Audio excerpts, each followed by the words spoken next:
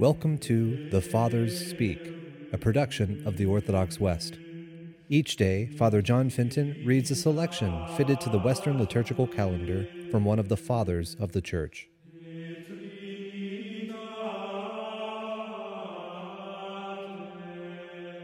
From a homily by our Father among the Saints, John Chrysostom. The sons of Zebedee press Christ. Promise that one may sit at your right side and the other at your left. And what does he do? He wants to show them that it is not a spiritual gift for which they are asking, and that if they knew what their request involved, they would never dare make it. So he says, "You do not know what you are asking." That is, what a great and splendid thing it is, and how much beyond the reach even of heavenly powers.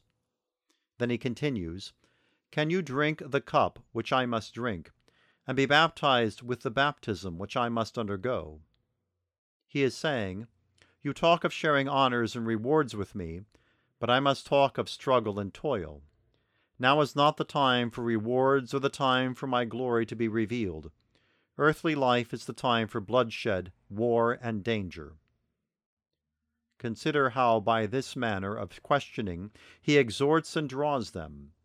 He does not say, "Can you face being slaughtered? Can you shed your blood?"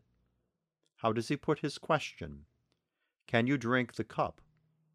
Then he makes it attractive by adding, "which I must drink," so that the prospect of sharing it with him may make them more eager.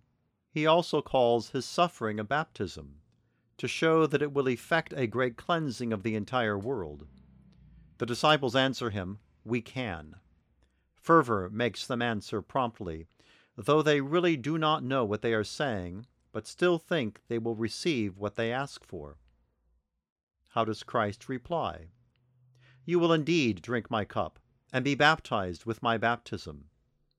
He is really prophesying a great blessing for them, since he is telling them, "You will be found worthy of martyrdom. You will suffer what I suffer, and end your life with a violent death, thus sharing all with me. But seats at my right and left side are not mine to give. They belong to those for whom the Father has prepared them." Thus, after lifting their minds to higher goals, and preparing them to meet and overcome all that will make them desolate, he sets them straight on their request. Then the other 10 became angry at the 2 brothers.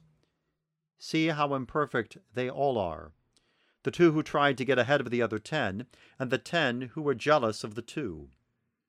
But as I said before, show them to me at a later date in their lives, and you will see that all these impulses and feelings have disappeared. Read how John, the very one who here asks for the first place, will always yield to Peter when it comes to preaching and performing miracles in the Acts of the Apostles. James, for his part, was not to live very much longer, for from the beginning he was inspired by great fervor, and setting aside all purely human goals, rose to such splendid heights that he straightway suffered martyrdom.